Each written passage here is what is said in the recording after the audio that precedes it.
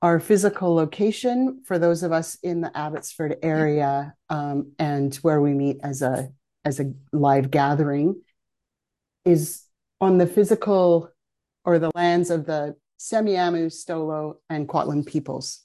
And we love this land and we love those people. And we want to just express our appreciation each Sunday for them sharing this land with us.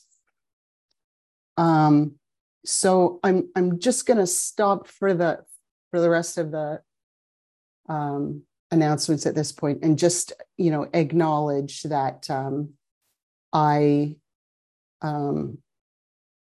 was not on my best behavior last Sunday, and the good news is that I'm unable to do that particular trick again this week. So there's that.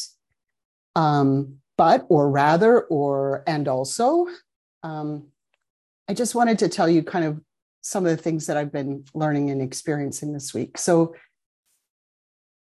events in our lives that disrupt like our regular patterns are extremely helpful in demonstrating how much or little we have changed.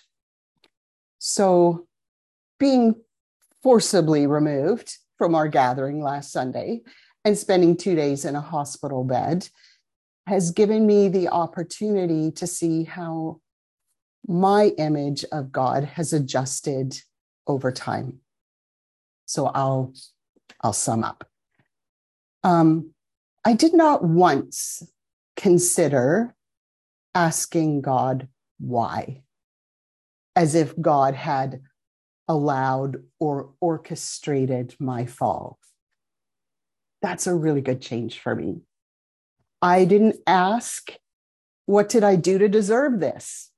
Because I have come to understand that things happen without judgment. And I didn't feel any alienation from God. And I didn't question God's love for me. Instead, I felt God's care and love and presence in your faces, through your kindnesses, while I'm eating meals you have provided. I've heard God's voice through your texts and your emails and your calls. And I am moved by how undeterred and how relentless God's love and presence is with me, even when I'm needy, which I hate being needy. So thank you, sweet all, for reflecting love, God's love to me this week. This is Pride Month. I think that's kind of worldwide, but I'm not exactly sure. And next Sunday is going to be our Pride Sunday. And so I just want to make a couple comments on this. One is, if you watch the news, you will know that there has been an American denomination for sure. I don't know if this bleeds into Canada or not, that has made it clear that anyone who comes under the queer umbrella is not welcome in their churches, and extremely sad. And anyone who leads cannot have any sort of desire to include. It has to be it's a very strict, hard line.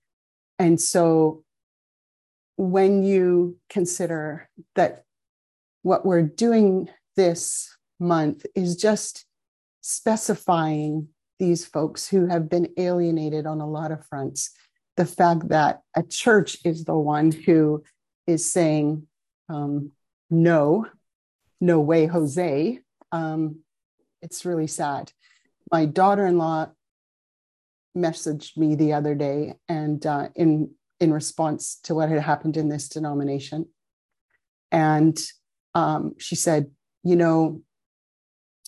there is no hate like Christian love. And it broke my heart, because while they're excluding a group of people, they are singing Jesus Loves Me. And that is heartbreaking.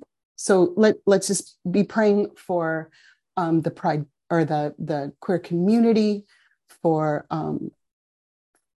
feeling love and acceptance and finding places where they can settle in and be themselves, and for the church at large, who seems to not be able to turn that corner. Also, today is Juneteenth. I think that's what it's called. And that is a celebration, particularly in the States, for folks who were affected by slavery. And it's a celebration of freedom. And I think that it's lovely that we can come alongside that and cheer for freedom on all fronts, but particularly for those who have been in slavery and are now still affected by slavery, or live with the residue of slavery. We just want to say we're so glad you're free, and we celebrate you, and we want to acknowledge that we too want to be part of the freedom for you. What we're going to do next is a Visio Divina, and Herta Clausen is going to be leading us in that. Herta used to be a local artist, and now she's an artist who lives just outside of Merritt. I have appreciated Herta's friendship for, like, now it might be that we knew of each other for nearly 20 years. And we've had some significant experiences over the years, including a trip to China together, that have really solidified, at least for me, has solidified my love and appreciation for how Herta demonstrates her faith in her art. And I love getting the Instagram photos of whatever she's been painting and working on, and how she finds such beauty all around her. And so she's going to use a piece of her art today to lead us in Visio. And I love that she doesn't have to be right here in town to do that. So welcome, Herta, and please lead us. Thank you. I imagine this is my chance to talk now. I haven't done this before, so this is a first, so hopefully I'm doing this right. I imagine that you're all seeing the picture that I sent. There it is. Okay, got it. This is a partly finished painting, and I hope you all recognize those little yellow bursts of sunshine. I wanted something that wasn't finished to kind of show you today, just because so much of life isn't finished. And I thought maybe we could relate to that a little better than something that's all polished and beautiful, which we love too. I did a few dandelion paintings, and I called it Beauty in the Ordinary. I love to find beauty in just what's around me. So hence the dandelions. Now I'm going to introduce the Visio Divina. I don't want to assume that everyone's done one before, but and so therefore I'll just explain to you a little bit of what it means. Visio Divina is the practice of sacred seeing. It's a prayer practice that creates space to listen and pay attention to the holy in our lives. Based on the 6th century monastic practice of Lectio Divina, where the object of prayer is a passage of scripture, Visio Divina allows the Spirit to speak through images. So just take a minute just to take a couple of deep breaths and just settle in. look at the picture. If you do want to share anything in comments, you're welcome to do that. So now I just want you, as you settle in, move your awareness from your head into your heart. And know that God can be known through many different forms and images. Be present and be open. So allow your eyes to gaze on this image. Let them sweep the whole picture. Notice shapes, colors, lines, details. Look for symbols. Notice if there is a place on the image where your eye is invited to linger. Are you called back again and again to a certain detail or color? Try not to think about it too much. Just notice. Also notice where your eye might be avoiding or passing over. Which part inspires you? Where do you experience resistance? Slowly become aware of the place on the image that is just for you today. It might be a color, a shape, a tiny detail. Just stay there for a little bit. Be open and present to it.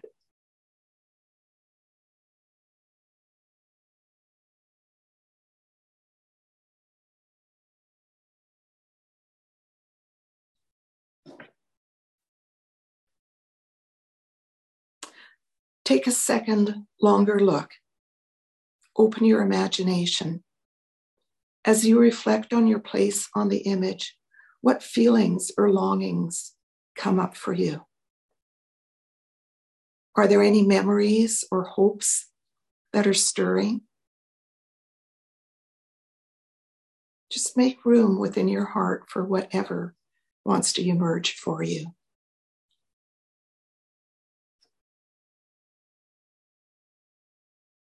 Don't judge, don't critique, be present. Just simply be and open to your heart to whatever wants to rise up.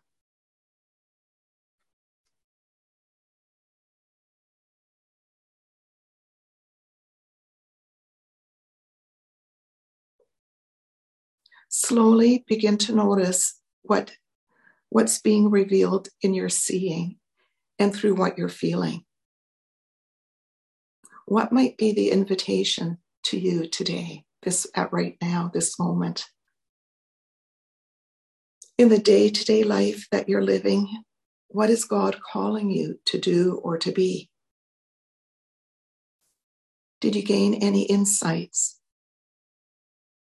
Is there an invitation growing in you?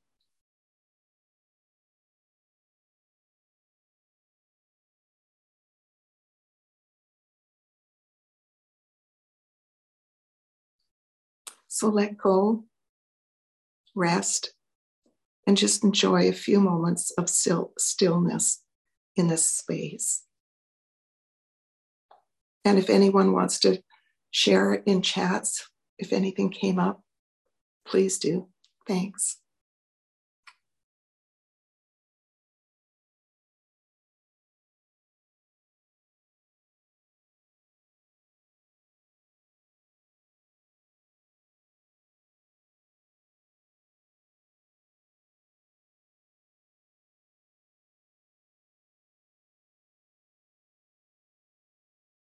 If I can, I'll just quickly share here for myself.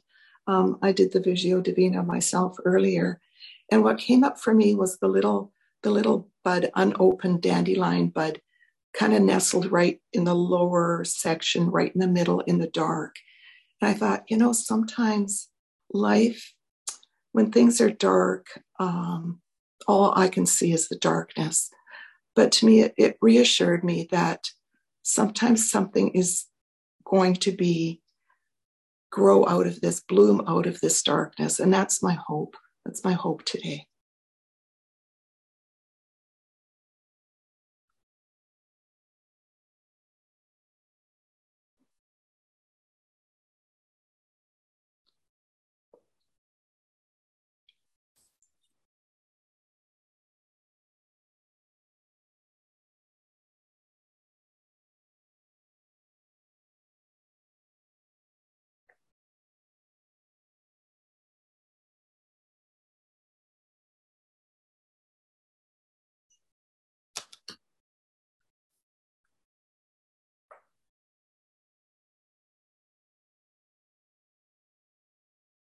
if you're not on chat, I'll just read a couple of the responses. I'm drawn to the unopened dandelion head at the top, and it speaks of potential to me. Steve said, this is my first Visio Divina. I had at least 50 IU.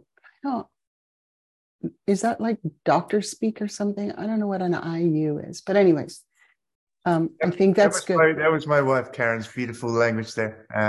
It is. She had 50 ideas. Oh, I see. Oh, right. Okay. Yeah. So after 2 days in hospital, you want to be rude about doctors? Is that what you're saying? Oh, don't even get me started. Dave or Sherry said everything in its time. Helen says, I avoided the darkness and didn't even see the bud. Perhaps I should take time to dwell in the darkness and see what is there. It's interesting. Carol said I was drawn to the bud also. And Steve or Karen, I had at least 50 things that came from the thank you so much, Herta. Okay.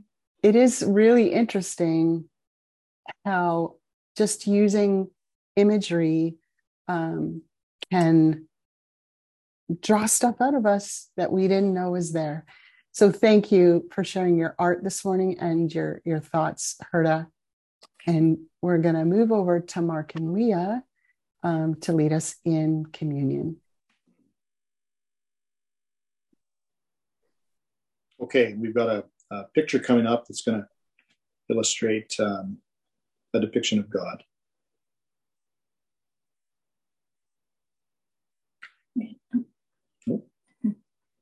There it is. Okay. So if you take a look at it, the picture before us depicting our belief in God and who God actually is evokes a God who has so many amazing colors and layers of love that it seems to show that our God cannot be fully contained in our hearts and minds. What a beautiful illustration of our limitless Creator. At the Bridge, we've often talked about how we see God as both maternal and paternal. It is Father's Day today.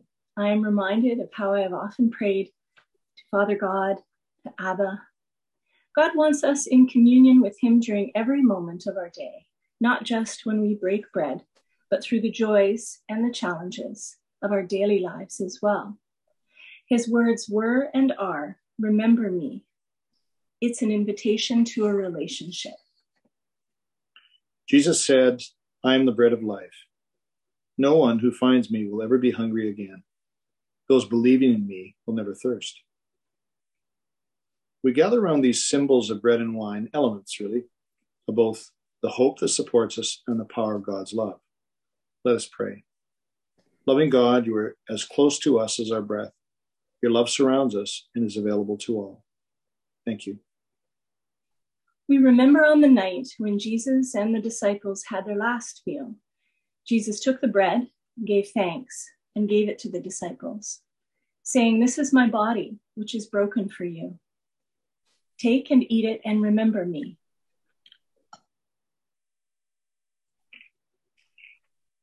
In the same way, he took the cup, and after giving thanks, he gave it to the disciples, saying, "Drink this, all of you. This cup is the new eternal hope poured out for you and for many. Do this as often as you drink it to remember the hope that is found in me."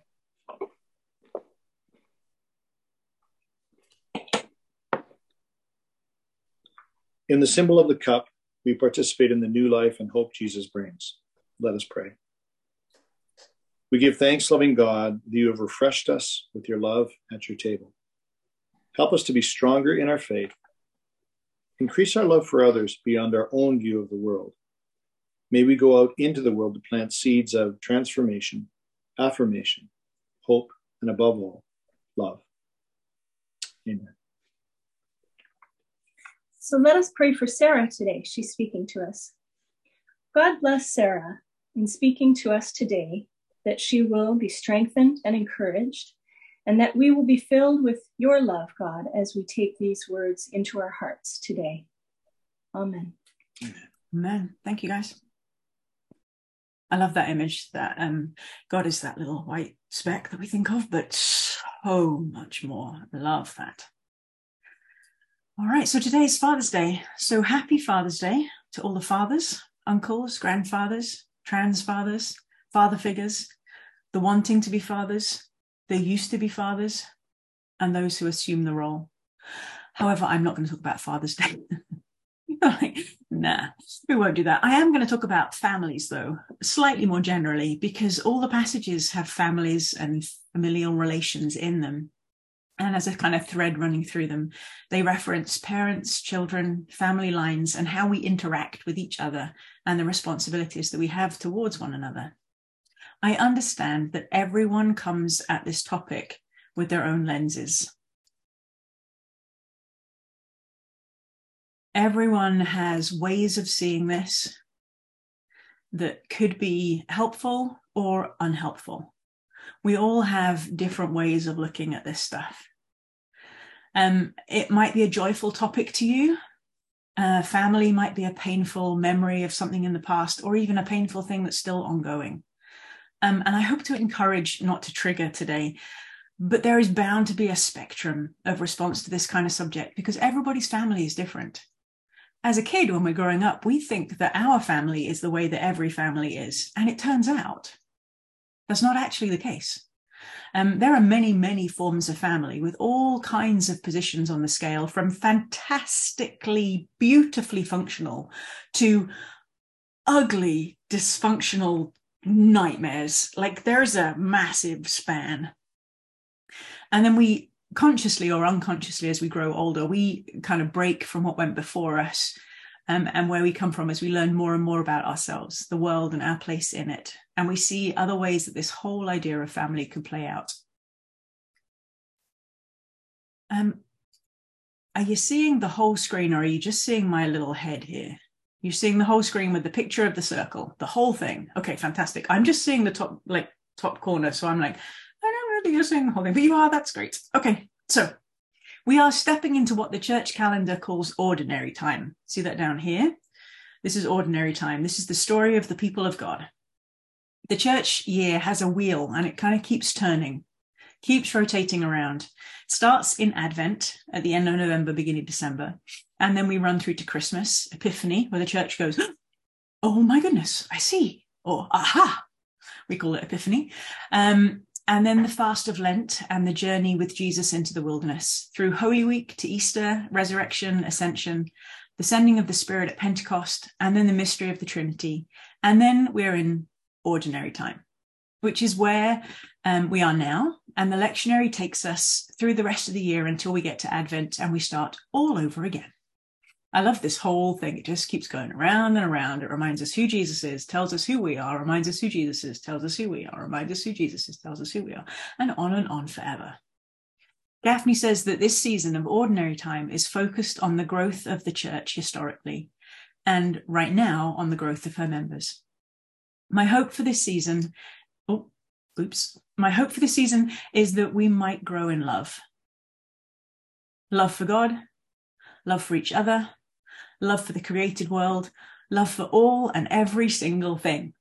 Because if we don't come out loving better, then I'm not sure why we bother. Like, really, that's what we're here for. There is much too much hate in the name of God, like Eden said this morning. There is much too much of that. And I hope that we can be a counter to that somehow, in a little way. In the lectionary that we're using, Wilder Gaffney has chosen to focus on the Old Testament stories of Ruth and Samuel and Kings, and to use those stories to then choose other Bible passages. And this week, in the story of the people of God, we have a couple of passages that I want to look at and think about how we might love better, using the model of family as a starting point. The first passage is about the story of the ancient people of God, and the second is instructions that Paul gives to Timothy, who was a young leader in the church in Ephesus, a little bit after the time of Jesus, in a letter that may or may not have been written by Paul. But first, there is the earlier passage in Ruth. This is Ruth. Well, I mean, it's a picture. Last week, Myron told the story of Ruth, and I'm just going to whip through a speedy recap in case you weren't there. or in case you were distracted by things going on throughout that time. Bless him, Myron did an amazing job of keeping going. And I don't want to presume that you know this story. So in the words of Inigo Montoya, there is too much. Let me sum up. There was a time when Israel didn't have kings to rule over them, but they had leaders. The book of Ruth is a story of something that happened during that time, before there were kings in Israel. There wasn't enough food in the land of Judah, which seems to be a catalyst for quite a lot of stories of the people of God and people moving from place to place. So Elimelech from the tribe of Ephraim left his home in Bethlehem. Your ears prick up, we know that place. And he left Bethlehem and went to live for a little while in the country of Moab. When he was in Moab, Elimelech died, and his wife Naomi was left with her 2 sons, Mahlon and Chilion. They married Moabite women, because, they were handy, Orpah and Ruth, and then Naomi's sons died as well, leaving the 3 women destitute in a foreign land. Moab had been home to Orpah and Ruth, but because they'd married Mahlon and Chilion, they had been bought into Elimelech's family and no longer belonged to their own. And so all 3 of them were rootless in Moab. Naomi heard that food was now growing back at home, and now a destitute widow, she decided the only thing to do was to head back. She released Orpah and Ruth and said, listen, you guys, just go back to your families. You don't have to come with me. And Orpah left, but Ruth stayed. And so Ruth and Naomi headed back to Bethlehem. Ruth, when they got there, volunteered to go and pick barley from the edges of the fields, as the poor people did. But when Boaz, who was a relative of Elimelech, saw her and found out that she was Naomi's daughter-in-law, he told her to harvest with his workers and not just pick from the edges like a beggar. Boaz treated Ruth kindly because she'd shown respect and kindness to Naomi, and Ruth was allowed to work alongside Boaz's crew until the end of the harvest season. Then we get to the story that Myron told last week. The barley was all gathered in, and Boaz was threshing the wheat and at the threshing floor, dealing with the harvest. Naomi instructed Ruth to go and lie with Boaz.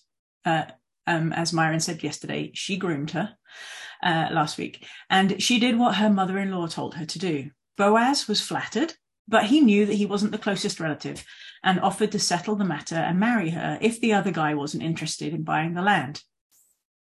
The other guy said he was happy to buy the land, but when Boaz told him, okay, well, the deal is you have to marry Ruth the Moabite as well, he went, oh, no. Okay, over to you. You're on.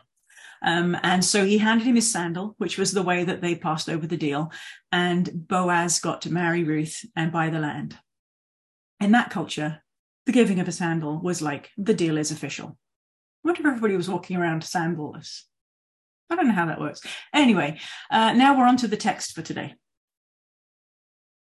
So then Boaz said to the elders and all the people, today you are witnesses that I am acquiring all that belonged to Elimelech and all that belongs to Chilion and Mahlon from the hand of Naomi. Also Ruth, the Moabite, the wife of Mahlon, am I acquiring for myself as my wife, to maintain the dead man's name on his inheritance, to establish the name of the deceased on his heritable property, that it may not be cut off from his kin and from the gate of his native place. Today you are all witnesses. All the women and men who were at the gate, along with the elders, said, we are witnesses. May the faithful God grant that the woman who is coming into your house be like Rachel and Leah. The 2 of them built up the house of Israel. May you prosper in Ephrathah and establish a lineage in Bethlehem. And may your house, through the children that the fount of life will give you by this young woman, be like the house of Perez, whom Tamar gave birth to for Judah. So Boaz took Ruth, but as his own for a wife. He came to her, and the source of life granted her a pregnancy, and she gave birth to a son. And the women said to Naomi, blessed be the faithful God who has not deprived you this day of next of kin, and may the child's name be renowned in Israel. He shall be to you a restorer of life and a provider in your latter years, for your daughter-in-law has given birth to him, she who loves you, she who is more to you than 7 sons. Then Naomi took the child and laid him on her bosom, and she fostered him. The neighbor women gave him a name, saying, a son has been born to Naomi. They named him Obed. He became the father of Jesse, the father of David.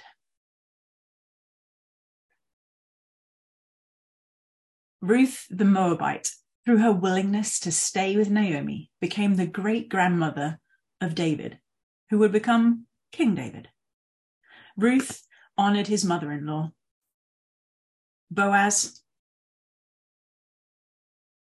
honored his dead relative Elimelech and kept the land and family name going through him, even with his death and the death of his sons. Because when that happened, his family line could have ended, but Boaz bought the land and the women, and Elimelech's family line survived. There is honor, there is respect, and there is responsibility appropriately taken in this story. There are multiple generations affected here. Ruth and Naomi are widows, and their widowhood is not just about their small family, it's a community thing. It matters to everybody. And the responsibility which Boaz took on secures the generation to come that includes King David. And it folds Ruth, who's a foreigner, into the story of Kings and ultimately of Jesus. There is honor and respect and responsibility. These are standards for a family in their culture. Now let's flip to the New Testament and 1 Timothy. Paul, who may or may not have been the author of 1 Timothy, is definitely the voice in the letters. Like, even if it's somebody who's pretending to be Paul, it sounds a bit like Paul. It has they're not sure it's definitely Paul, but it's somebody who's kind of like in Paul's people. But anyway, they're writing to Timothy, and it's a letter to a younger man that he's mentoring.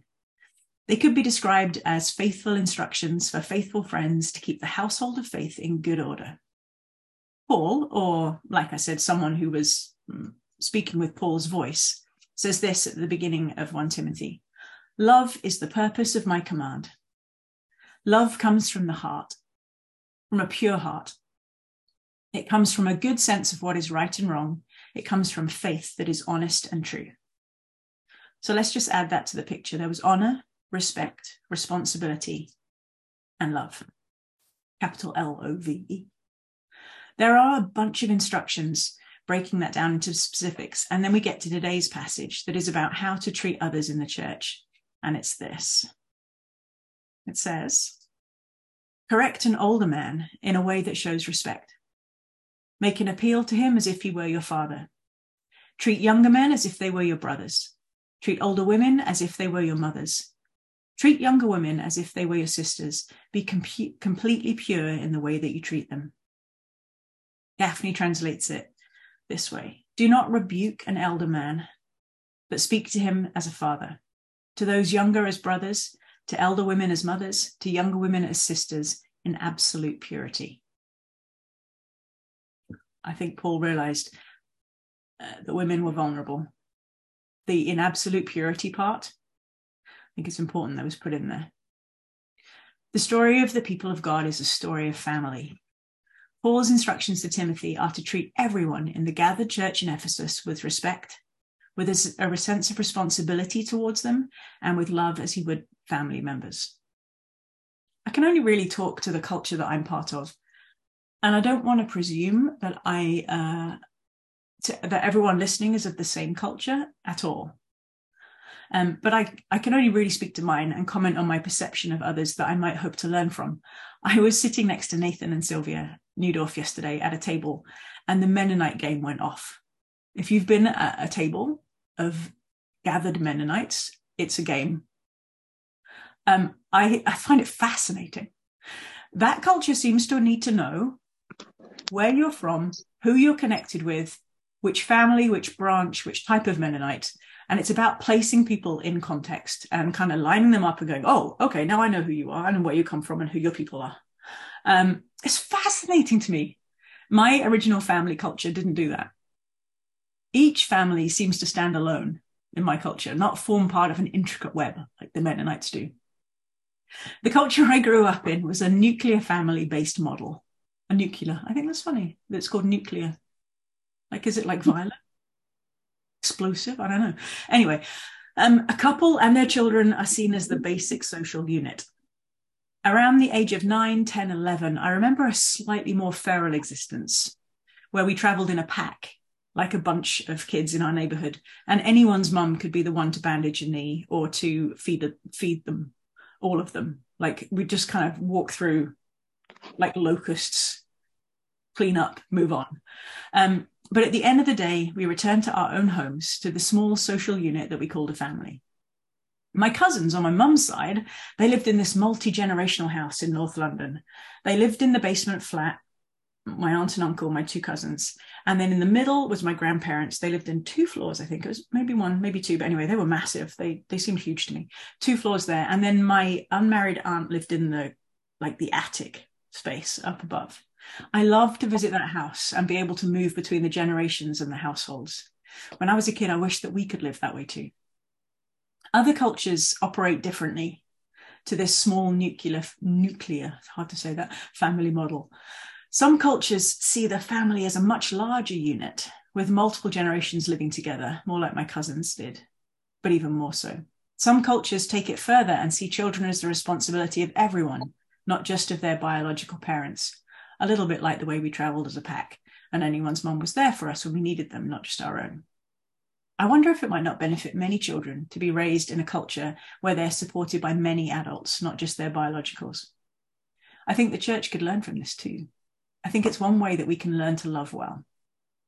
We had a young Sikh man in our house cleaning carpets one time with his father, and the young man called down the stairs to me to ask a question, and he called me auntie. And I just loved that he used that to get my attention. It's a beautiful thing in his culture to call older women auntie and older men uncle. It's a sign of respect and it's a sign of familiarity. And it brings to mind the idea that it takes a village to raise a child. Not having had children of my own, I am happy to be part of a village like that. I am very happy to be called auntie and to take on that role. I have nephews. And as of 2 weeks ago, I have a grandniece as well. I have godsons and other children, even more informally connected, who call me auntie. And I love being an extra in their lives. I love being like a bonus grown-up. I love being able to give them time and energy when I have it, an ear, money, or help when they need it. It is my privilege to love on them. I've also had the delight of hanging out with a great number of children over, I worked this out, I did the math, it's insane, 33 years of pastoring children and families. That's a very long time. I feel like an auntie, probably now a great auntie in this setting too, as those children have had children of their own. And it's been my privilege and my pleasure to do so. The psalm this week has been like an anchor through that whole time. And it says this: "Give ear, my people, to my teaching. Incline your ear to the utterances of my mouth." Not that bit, the next bit. And it says, "I will open my mouth and tell a story. I will utter riddles from of old, which we have heard and known, and which our mothers and fathers have told us. We will not hide them from their daughters and sons. We will recount to generations to come the praiseworthy deeds of she who speaks life, and her might and the wonderful work she has done." That's been like my mantra, this is what I'm about. I will open my mouth to tell a story. I will recount to generations to come the praiseworthy deeds of she who speaks life, and her might and the wonderful work she has done. That's Wilda Gaffney again. I love the way she feminizes God for us. Throughout the journey of deconstruction that our part of the church has been doing, along with many other parts too, but not all of them, I have just kept asking that question. What do we tell our children? What do we teach them? Are there building blocks that we could put in place now that they won't have to dismantle later?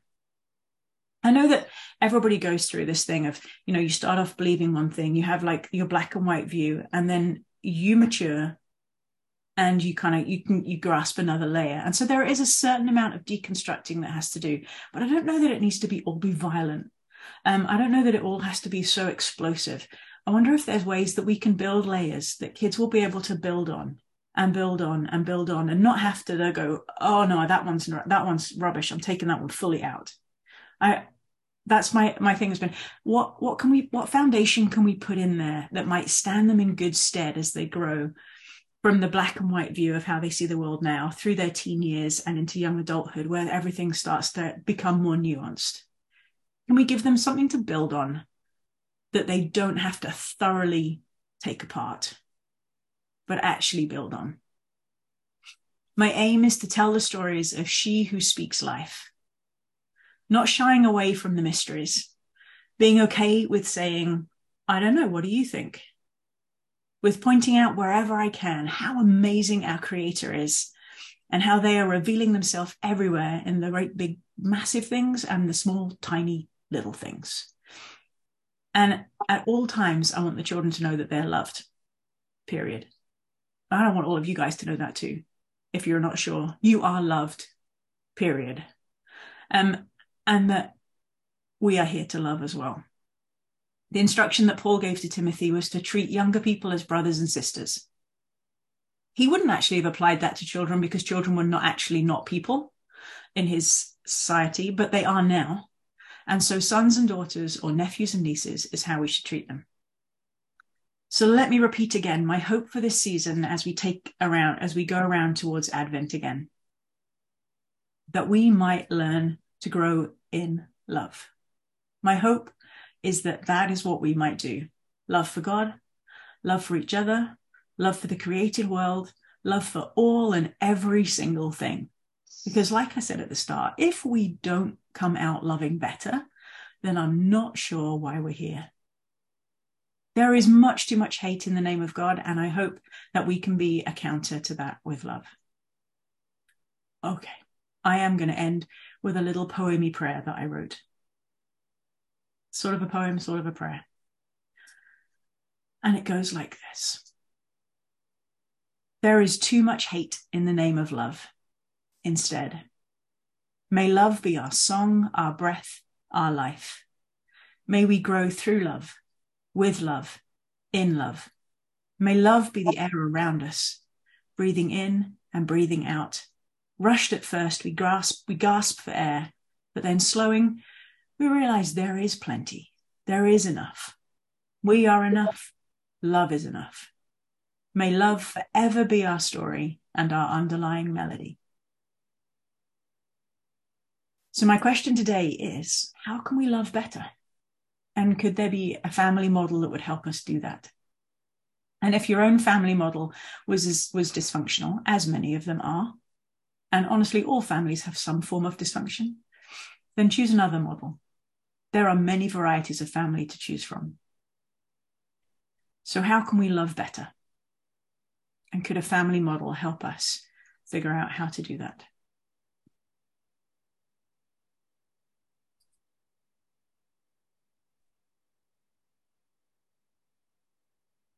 Thanks, Sarah. Amen. Wow. That's a lot of food for thought. I just want to close with a benediction. So, dear family,